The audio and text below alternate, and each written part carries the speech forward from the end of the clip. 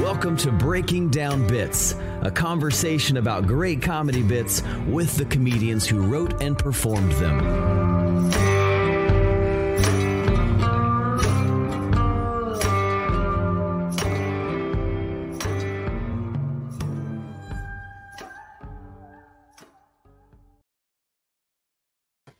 Hey, welcome to Breaking Down Bits. I'm Brian Gendron.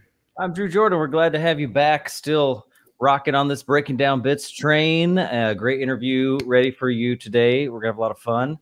Don't forget, we're still doing our weekly virtual feedback mic. You can hop in there each week on Tuesday, 9 Eastern. Love to have you if you got some jokes to work out, or if you're not able to get a lot of mics wherever you're at. That's a great one to get into. You get to work with some great writers.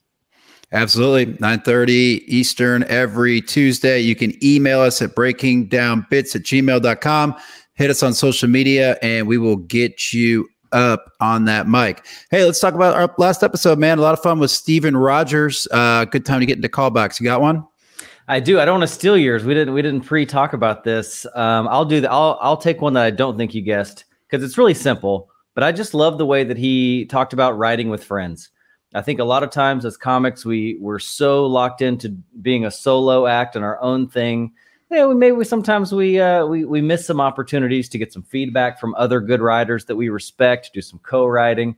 I mean, obviously, as he talks about in the last episode, you want everything to come from your voice. That's obviously a thing that you don't want to use someone else's tag if it's something you would never, ever say. But co-writing has been one of the most fun things for me, and got some fun tags, even from some of my friends who aren't even comics. I'll just call them up and just chat with them about a topic or a thing and stuff they say, questions that they ask. It's just fun. And I think Steven does a good job of that and talks a fair amount about that in the episode. You didn't think I would guess that because you don't think I have friends. Is what yeah. I know. All right. Step one, get friends, and then step 2, write with friends. No, I did have something different. He talked about writing for the questions you think the audience will have, right? Isn't that, it's just answer the questions that they have. And he admitted, he's like, that's mostly anxiety because I don't want them to actually ask the questions during the show, but it's a cool way to write. And it really uncovers all of those angles that you might not think of. So when you're writing in those groups of friends, have them ask you, prompt them with questions about your material. I think that could help you grow your material out. Yeah. All right. Yeah. So go check out that episode and all of our episodes. That last one was with Steven Rogers, and we've got 38 others. You can find that at breakingdownbits.com. And of course, all of the podcast platforms and YouTube. All right, man. You want to do it? Want to bring in our guest? Yeah, let's do it. Seattle native Dustin Nickerson is a comic currently suffering in Southern California. In addition to being featured on Comedy Central and Netflix by Kevin Hart, he's been seen on Fox, the Grand Ole Opry, PBS Comedy Hour, Hulu, and is heard regularly on SiriusXM. He's known for bringing audiences into his life through jokes on struggles of parenting, marriage, and generally being annoyed by most people.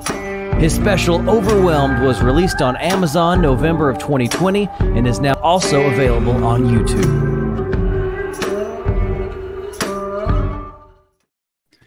Hey. All right.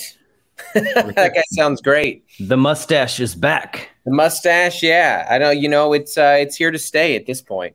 Oh, okay. Did you shave it for that special on purpose? I didn't have it then. It's the mustache is a post special. I emerged from the pandemic looking like this. I mean, we're still absolutely in the middle of it. You're not in Texas. We are elsewhere. That was like 2 years ago.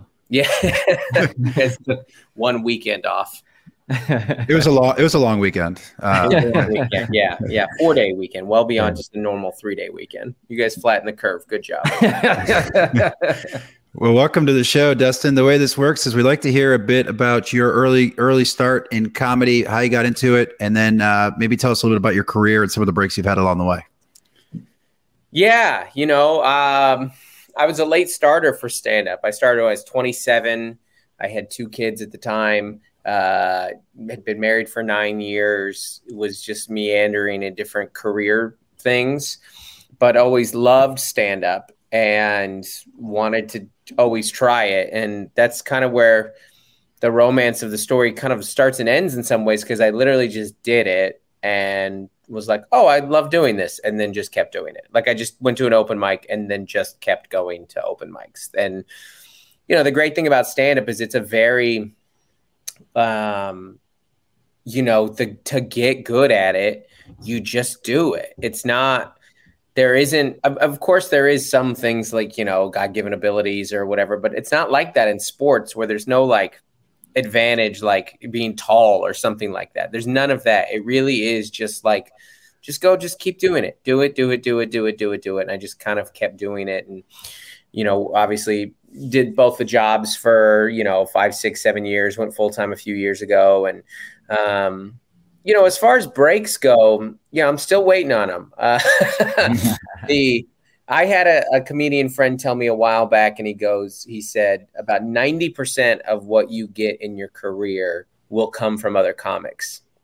And that has been true plus 10%. 100% of the good breaks and opportunities I've gotten in my career have come from other comics, not reps, not industry. Whatever I'm selling, industry is not buying. I don't get the showcases. I've never, even my TV appearances where I was picked by other comics, you know, like it was, my special was produced by a comic. My biggest videos were filmed by shows at it's all been other comics. And, so I say that, you know, some of it is like the chip on the shoulder of like, hey man, industry does not care at all about what I'm doing. But also I'm grateful that comics care about what I'm doing. Yeah. You choose one or the other? If you, as a comic or as an artist of any type, if you could choose, you only get one or the other, industry or your peers. You're going to take peers every time. You'd get more money with industry, at least in the short term. But the breaks I have gotten have obviously been like, you know, the Comedy Central thing was cool. And, you know, but like that stuff just doesn't matter as much anymore. Like I was in the green room the other day where an agent was telling his client that late night doesn't matter at all. But, you know, I've had a couple big videos on YouTube that have helped push out the career and help get me in front of some eyes. And, you know, I don't even know who to thank for that. Comics or Lord of the YouTube algorithms. I don't know. Hard to say. Are there some intentional things that you've done or that you do, being someone who maybe doesn't have and doesn't get a lot of opportunity from industry, and you have to kind of blaze your own path and do your own thing? Have you found some successful things that have worked for you to kind of make sure that you're getting out there and people are finding out about you? Yeah, I mean, yes. I mean, I'm not talented enough to not work hard. I don't have whatever it is that just gets to coast. And not a lot of people do, but you know, I think of my career more like a farmer. Like I just go out every day and just throw some seeds. I do sets. I write new jokes. I record them. I post clips. I do podcasts. I post a new podcast every Tuesday. I post a new YouTube video every Sunday. I post 3 to 4 reels or TikToks throughout the week. I do 5 to 10 sets throughout the week. It's very much like a farmer like mentality. And when people use that like career, like breakthrough, I always think that like, at least for my career, and I think this is the landscape for comedy now in general, it's not really like big breakthrough moments. We're all more like Andy from Shawshank, just chipping away each night. You know, like just every night, just okay, maybe I got a bigger piece out of the wall today than I got yesterday. But, you know, and then even when you get through, you still have to go, you know, crawl through 500 yards of crap. So very glamorous what we're doing out here. Yeah, I mean, I think like you said in the beginning, the people that are successful are the ones that don't quit, basically. Like it's about hanging in there. And, you know, we've seen it in our even in Houston, just the local comic scene. There's a guy, won't name his name, but when we first saw him a couple years ago, he was terrible. And we would go into the room to watch his sets because we just couldn't imagine how it could possibly be worse. Yeah. And then now 2 or 3 years later, the guy's really getting funny, and he's put the work in, and it's like, it doesn't matter where you start. If you put the work in, you make some real progress, and the guy's doing great now. So, I mean, it's kind of, you can't crap on anyone for not being great when they start, because if they put the work in, anybody can get there. Yeah. And then some of them don't get any better, and that's fun too. You're just going to the mics and you're like, man, 10 years, you are still going with that. God bless you. But that's just, that to me, that's as much a part of the comedy scene as the people that do make it. That's where this weird band of rejects and, like just gypsies and degenerates and weirdos, and I like it. Yeah. So I've been able to see a little bit behind the scenes of your hard work, Dustin, because we're partnering on a show that's coming up next week, September 3rd, I believe, here in Houston, The Riot.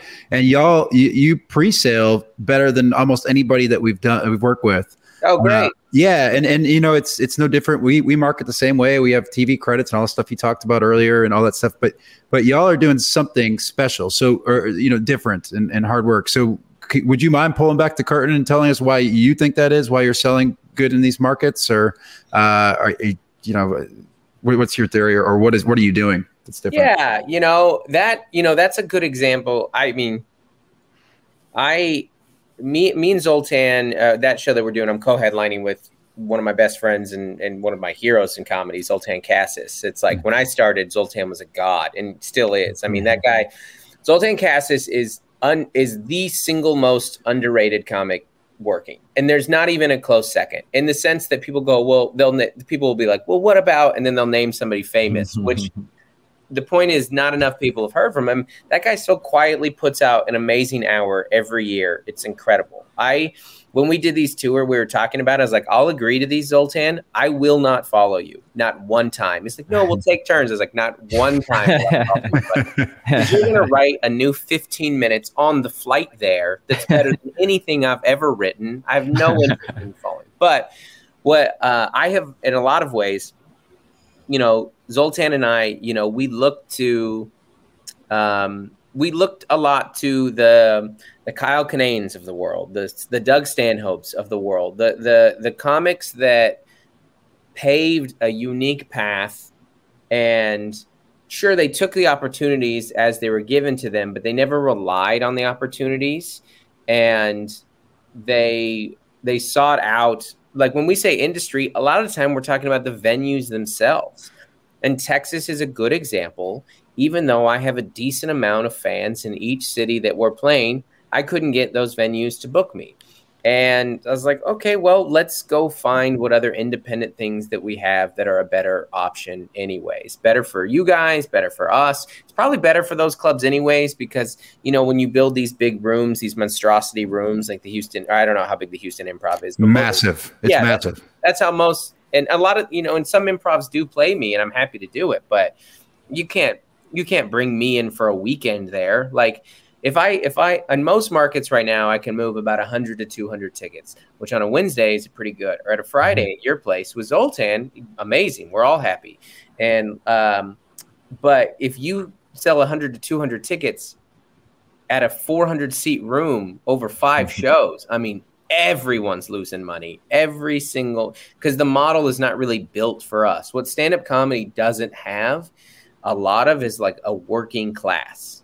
We have open micers and door guys and openers and like and people who are trying to make their way. And then we have rich and famous comedians who can sell a lot of tickets.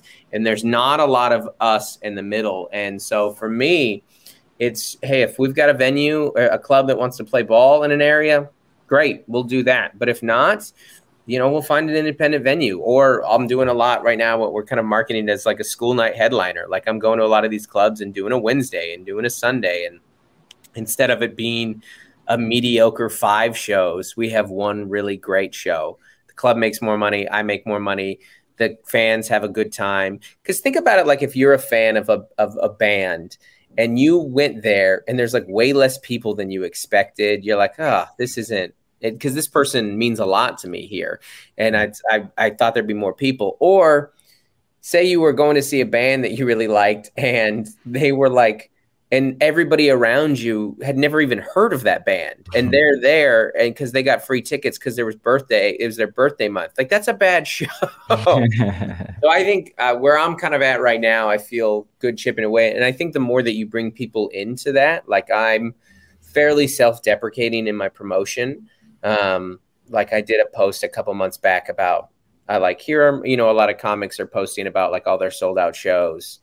And I posted like little updates next to them. And it was like plenty of seats available to be able to buy them at the door. I think on Indies, I just said like, uh-oh. And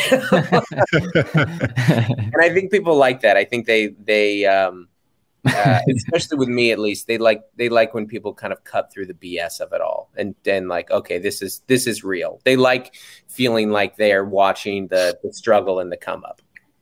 I love getting to talk to comics kind of in your position, because you are, kind of in a working class, like you're not getting a lot of industry stuff handed to you, like you said. So you're having to make it work, and you're kind of maybe just a few steps ahead of maybe some of the guys that are maybe listening to this podcast right now. Like, what are you doing? And tell me if it's not cool to get into it too deeply, but like financially, where are you seeing the biggest income, and what's working for you to keep you an independent going comic? You got the Sirius XM stuff that's coming in. You're doing your touring. You got a podcast. What's working for you? Other than unemployment? No, we had to get off that a while ago. I mean, for the comics listening, it really is about creating as many revenue streams as possible. So, like, Sirius is great. That's, I mean, if I think about our various, it's like you name them, like you get to a point where, okay, I had a big video on YouTube, so that monetized my YouTube. Great. So now I'm getting Google money and I'm getting YouTube money, or that's the same thing. YouTube money, Sirius money, Spotify money. That's very little money. But there are, there's as many mailbox money, right, is what it's called. We have a different passive income. People are consuming the content. It's like an investment. It's all kind of out there working for itself. Gigs wise, once you get to the point that you have some fans, you do need to like strategically figure out what's the best way to monetize those fans. Those fans, if you have 50 fans in Sacramento, you want those 50 fans to buy a $10 to $15 ticket and maybe a shirt at the end of it, so you can maximize that. Otherwise, you're going into the venue. Like, if you just go play a one-nighter there and they pay you $200, but 50 of the people they were there bought a ticket to see you, you just got hosed. Those were fans who gave their money to somebody else other than you. So it is kind of, and there are ways to do that through your podcast numbers and your YouTube number, your Instagram followers. All those things tell you where your fans are. They tell you where people who follow you are. Mm-hmm. Also, for most comedians, especially on the come up, you have to find something other than clubs to pay your bills for a while. And not a lot of comics talk about that, because it's not like it's not like a cool artist thing to do, but it's always one of the other C's, right? Like corporates, colleges, churches, or cruises. Like, those are usually because the money is so much better in those. For one, you can make so much more on those. The gigs are way worse. They're never good. But, there is really something to finding, like, is there a place within, can I start booking some corporate gigs? Can I, I remember it was, early on when I started, I reached out to the Chamber of Commerce. I was like, hey, can I come do 15 minutes at a meeting? And that led to like 5 corporate gigs, just like stuff like that. Very like, how can I get in front of buyers? All of those gigs were terrible, but they all paid me like $500, which at the time was like, that's like I can't believe that someone just gave me that. I felt like I had ripped them off, and I probably had, based on how they acted. But, finding those different things, some people find it with colleges and other people go out on the cruise ships. It takes a long time to build fans for most people, but, you've got to like, I had a comic friend told me that too. Like, if you get fans, you win. The whole goal is fans. Like, funny is the first goal, but fans is the career goal, because you can just now you control things once you have a fan base. Which is why, if I were to tell people to focus on any of the two, if you could only pick two social medias to build, I would say YouTube and TikTok, because their algorithms put you in front of new people, and the other ones don't. Instagram and Facebook, you see who you follow, with the exception of like big viral videos. But TikTok and YouTube, with their suggestions, especially TikTok, where you're not even, the landing page is people that you may or may not follow. And a lot of my views on YouTube are the same, where it's like, I just got suggested because, Lord Algo blessed me. And I played the game right too, as far as like, making sure I named a certain thing and put certain keywords in. I mean, YouTube's very hard because it's like a search engine. So anyway, I don't know if that's what you wanted, but I could talk about this all day.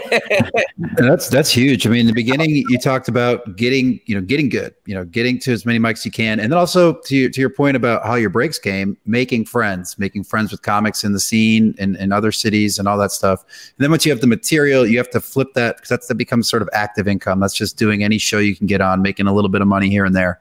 Then you have enough material to make it, and then of course moving it into the 4 seeds, as you put it, which is really smart, and then making it into passive, and then understanding what I really liked is growing your fan base, and then you really get into the algorithms and the data. So where are these fans? How do you reach these fans? And then being very intentional about where you go and where your active income goes to reach these fans at a more personal level. Right. And some of it will be through touring. Like, if a comedy club reaches out and wants to bring you out there to go do the full weekend, then you go do the full weekend, knowing that, like, these people will come see me again. But even that, how are you capitalizing after the show? How are you capturing their information? Are you getting an email address? Like right now, I'm out here in Madison with Taylor Tomlinson, and every person after the show, here's a card to my YouTube special. Go watch this. If they have interest to come follow me and get my information or do a next step, I'm making that available for them. I cannot count.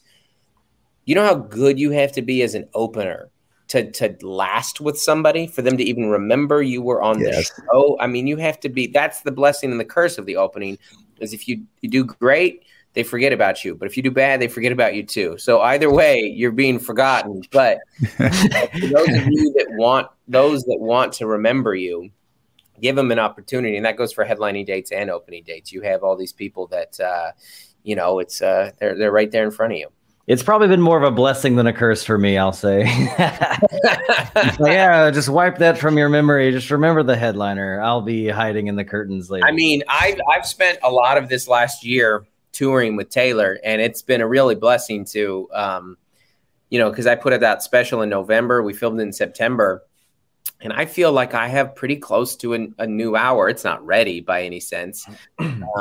But I felt like, that opening spot is, if you need to do a good job, but it is a very comfortable little writing womb to be in, Yeah. If you don't mind me asking, I'm super nerd for YouTube. I've really gotten into this. I've really enjoyed it. I've been doing vlogs, and I've done some skits, and I did some pandemic stuff, and I've really enjoyed it. So I'd love to, for other people, other comics who are trying to find those other elements. So let's say, I'm a comic that does not have an hour special to post on YouTube. We're not there yet. Right. We probably won't be for a while. What was your strategy before you had that hour? Was it clips? How regularly were you posting? Yeah. Give us a couple of your YouTube tips that comics can take away to kind of grow their following. Right. And I'm not like some guru on this. I'm not some big YouTube comic. I've had a couple of videos do really well. I have like 17,000 subscribers. But the majority of that, when I say the majority, I mean 95% of the views have happened in the last 6 months. Oh, nice. So it's been and subs. And did you promote these, or did you just post it and it just kind of organically happened? I had one big video that built everything else up. Gotcha. And that is kind of how it happens for a lot of people. Like there's one, and then maybe a little bit later there's other. But once one is in the algorithm, once one is in the machine, the machine wants, the goal of, they want you to stay on. They want people on YouTube to stay on. So if they think that this is any way related, I got a comment the other day that said, like, I'm here because I was watching Bill Burr clips, which I was like, great. Somebody's watching Bill Burr clips and this showed up. Fantastic. Like, that means I'm in the system of people who are watching stand-up comedy. This is going to land here, That's good. So I tried a bunch of different things. I had posted some stand-up stuff. I had posted during the pandemic, I was trying maybe some sketch stuff. And I was doing this little writing thing called Send News, where I was just riffing on news and stuff but that was a good writing exercise and stuff. But ultimately, I wanted to be known as a stand-up, and I always wanted it to be primarily stand-up. So once we kind of started touring again, I was like, I'm gonna do this. I'm gonna do it consistently. So for me, your audience has to know it's when you're gonna post, or have an idea of your steadiness. So for me, I tell them every Sunday. You'll get a new clip from me every Sunday. Now, I might post something else too. I might do a short because those are new on there. So people are playing around with those. I might, we're kind of setting up a podcast studio right now to start posting clips from the pod, because so many pod views are on YouTube right now. It's wild. It's is this even an audio form anymore? It seems like it's it has to be visual too. But that's it for me. It's just the consistency of this is when we do it, and that's what YouTube wants from you. The algorithm itself, they want you to be consistent. But the people who are big on there, that's what they do. The guy who produced my special and has probably helped me more than any one comic, or at least he's in the discussion, is Kevin Fredericks. And somebody goes, people ask me all the time, how did you get big on YouTube? And he goes, I posted a video every day for 10 years.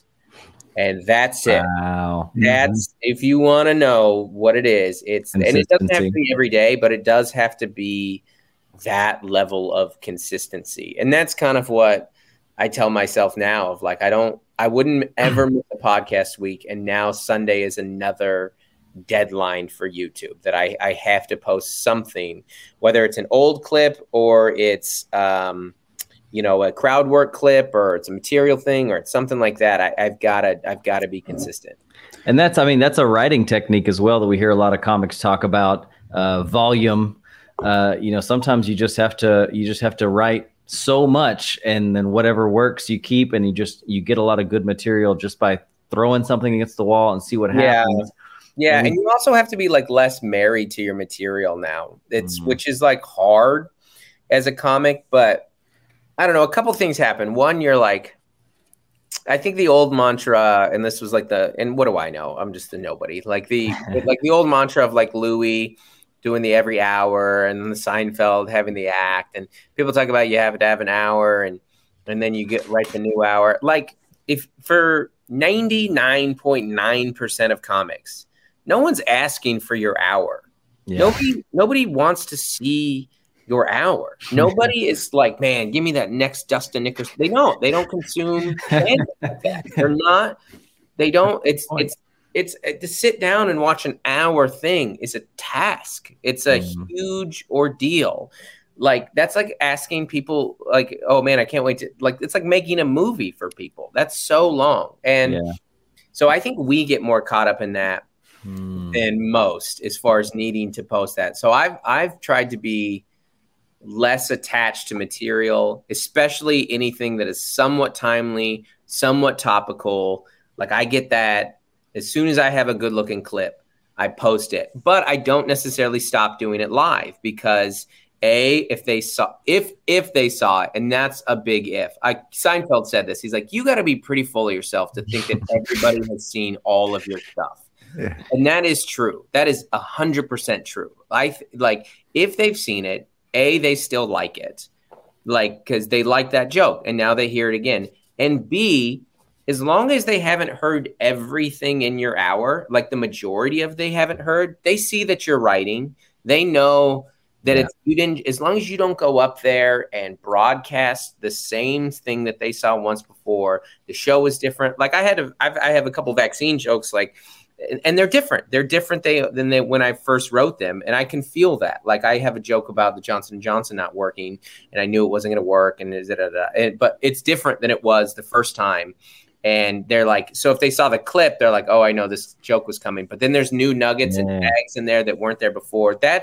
It's still a good live show for them. So I don't know. I think that's the way that it is right now. I think that I had a guy, this guy's actually a fairly big deal. He runs a massive promotion company. He does most of the big concert or the comedy tours. And he said comics need to be not married to their material. They need to post while they're trying to build fans. Post. And he said, and everyone, they're all worrying like, well, what if I get an opportunity for a special? And he goes, one, that's a big what if. And two, he goes, if your material was good enough to get you there, you will write another thing that is good enough when the opportunity comes. And he's exactly right. It's like you're kind of handicapping yourself to be like, oh, well, I'll never write this good thing again. And you will. You absolutely will. And it'll actually be better, because I don't know any comic that doesn't hate their first hour. Yeah. And speaking of writing, we need to get into this, but since we're kind of approaching our time limit here, we definitely want to hear from you. We always ask the comics as plainly as you can put it, in just a couple of minutes. How does Dustin Nickerson write comedy? Yeah, I'm not sure. I don't have one way. I don't. I have an idea that I'll put in my phone. I'm just pulling it up right here. This will be, I have a folder right here that says next bits to try. So these are new ideas, and I'll write down an idea. Usually it's just the idea. Like I haven't written out the bit, or so I need to remember this. So there'll be little notes like this, the note says astrology and my body, my choice. Okay. So that I know what that means. That's me. That's a thought that I had earlier today, which is we have a very upside down time in history right now where conservatives are using the my body, my choice argument, which is new for them. That's not usually their whole thing. Right. And then there's a bunch of liberals who are telling me to trust the science, who also believe in astrology. I don't think that you can have both those things. So I write the idea down, and then I'll try it on stage. And then what I'm looking for is not, is it funny? I'm looking for, do they resonate with the premise? That's what I want. Do they get the idea? And is this an idea that I want to, I wrote this one yesterday too, that the worst people on the planet aren't anti-maskers.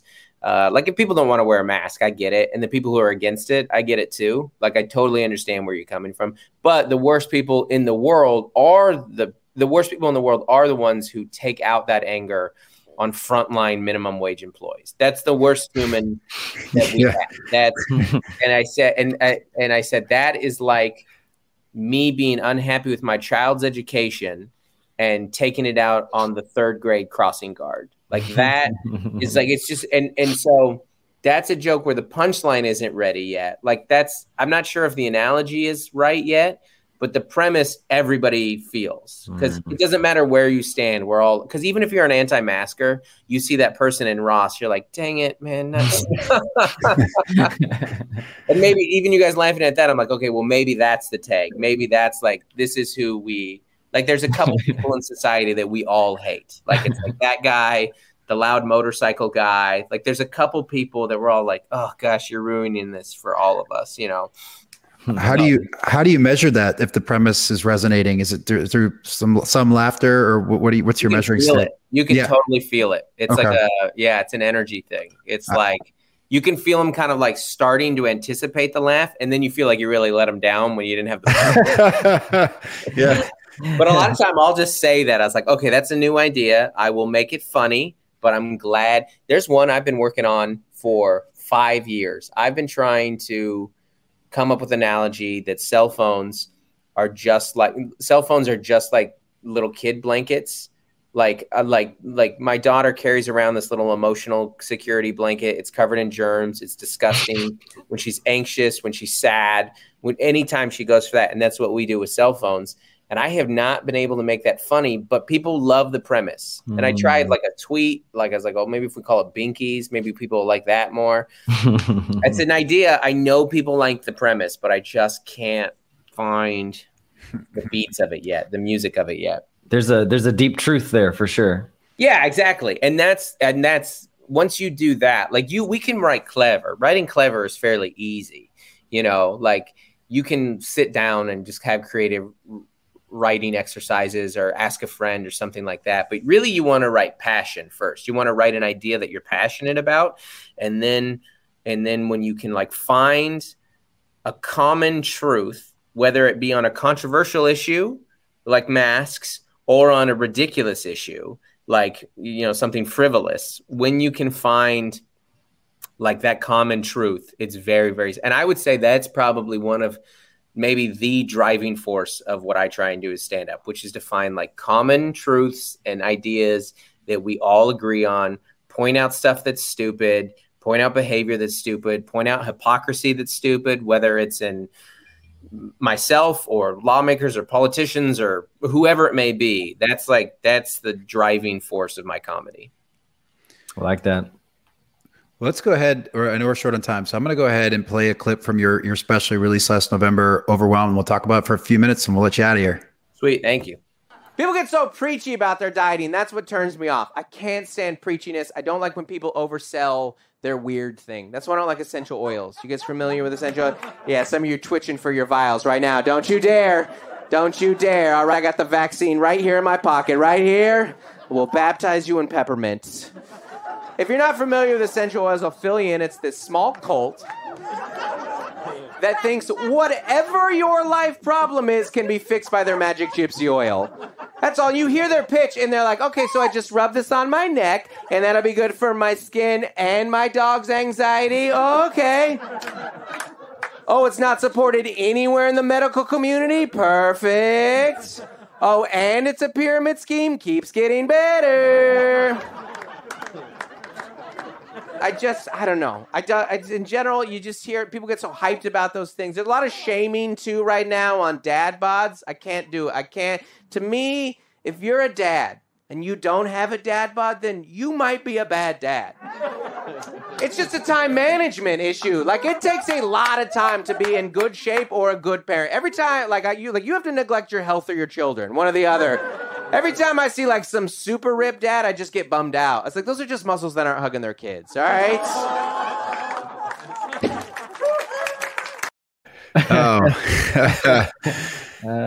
So good. I am a fit dad, and I'm a good dad, damn it.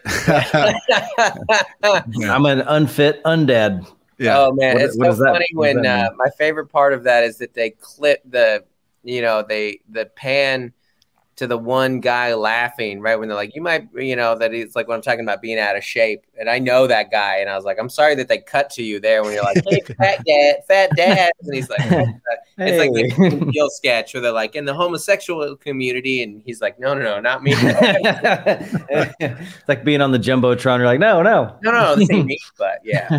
Well, I chose this bit because I've been trying to write about essential oils because if you went into my bathroom, my wife has a whole shelf dedicated to essential oils. I'm like, this is so silly. And there's such a bit there. And you've written about it. Here's what's cool. Like, it's not off limits for me. I'm not like, oh, well, Dustin covered the essential oil things because there's my unique situation with these oils and my whole approach. But you hit some of the big things. It is absolutely a pyramid scheme.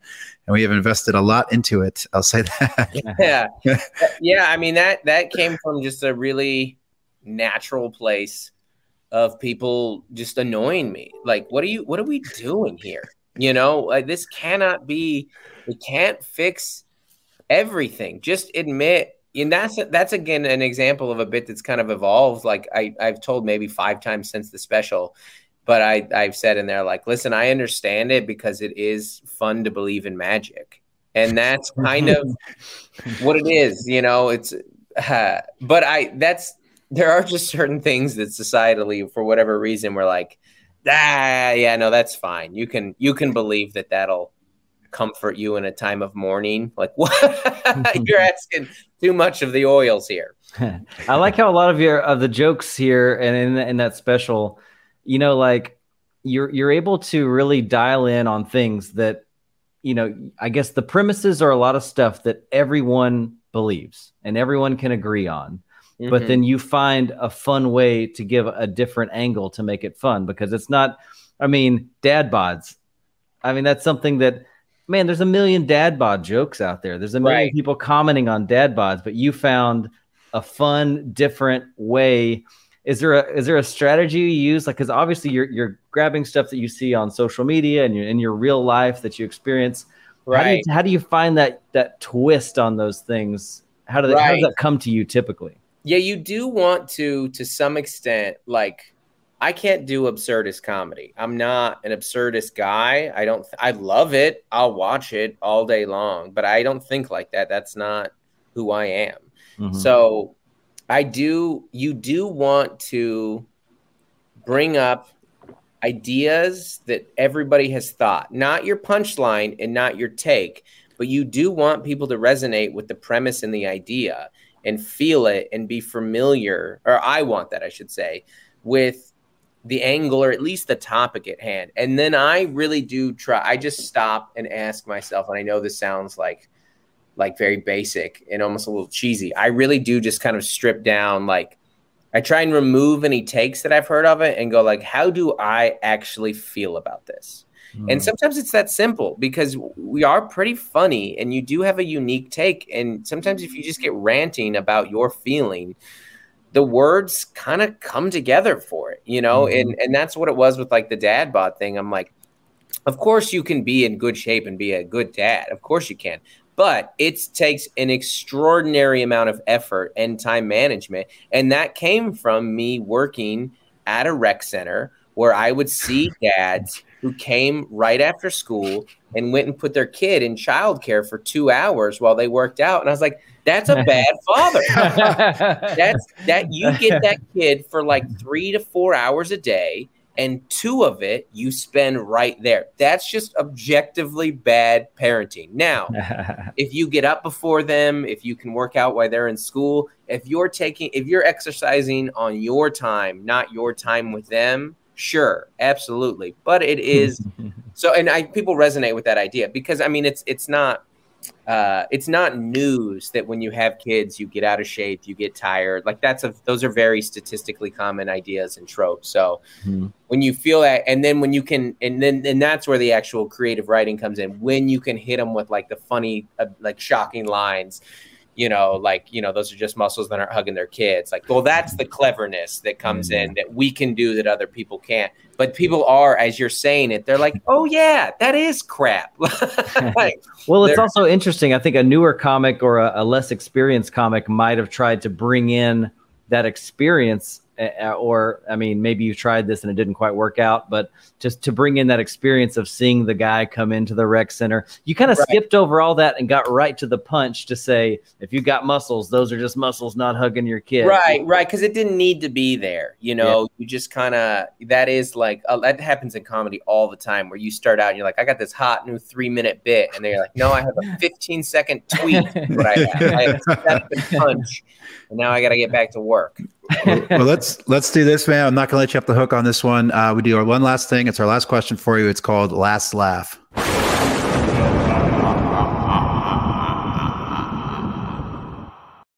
So strange. Okay, so your last joke you can put on your tombstone. It could be yours. It could be somebody you really respect, dead or alive. What's the joke you want to be remembered by?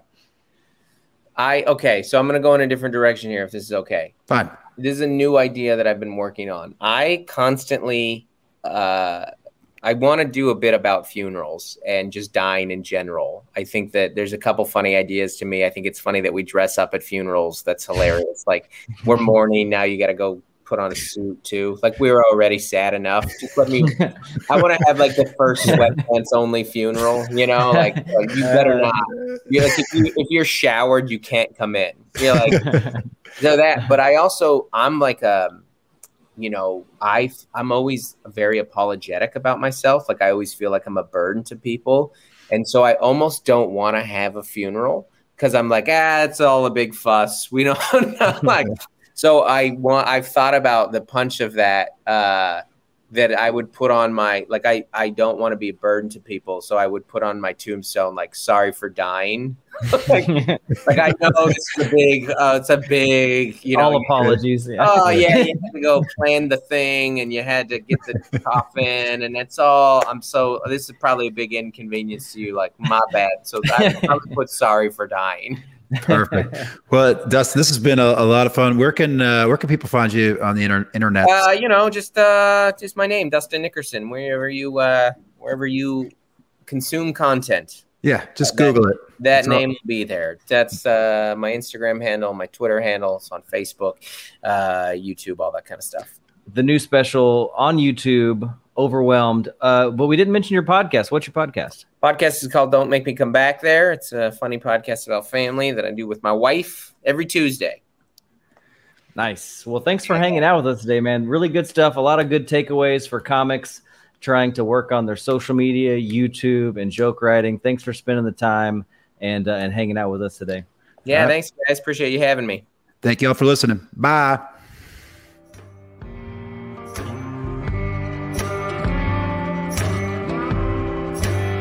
Thanks for listening to Breaking Down Bits. You can keep in touch or get more when you follow @BreakingDownBits on social media, visit the website breakingdownbits.com, or shoot us an email at breakingdownbits@gmail.com.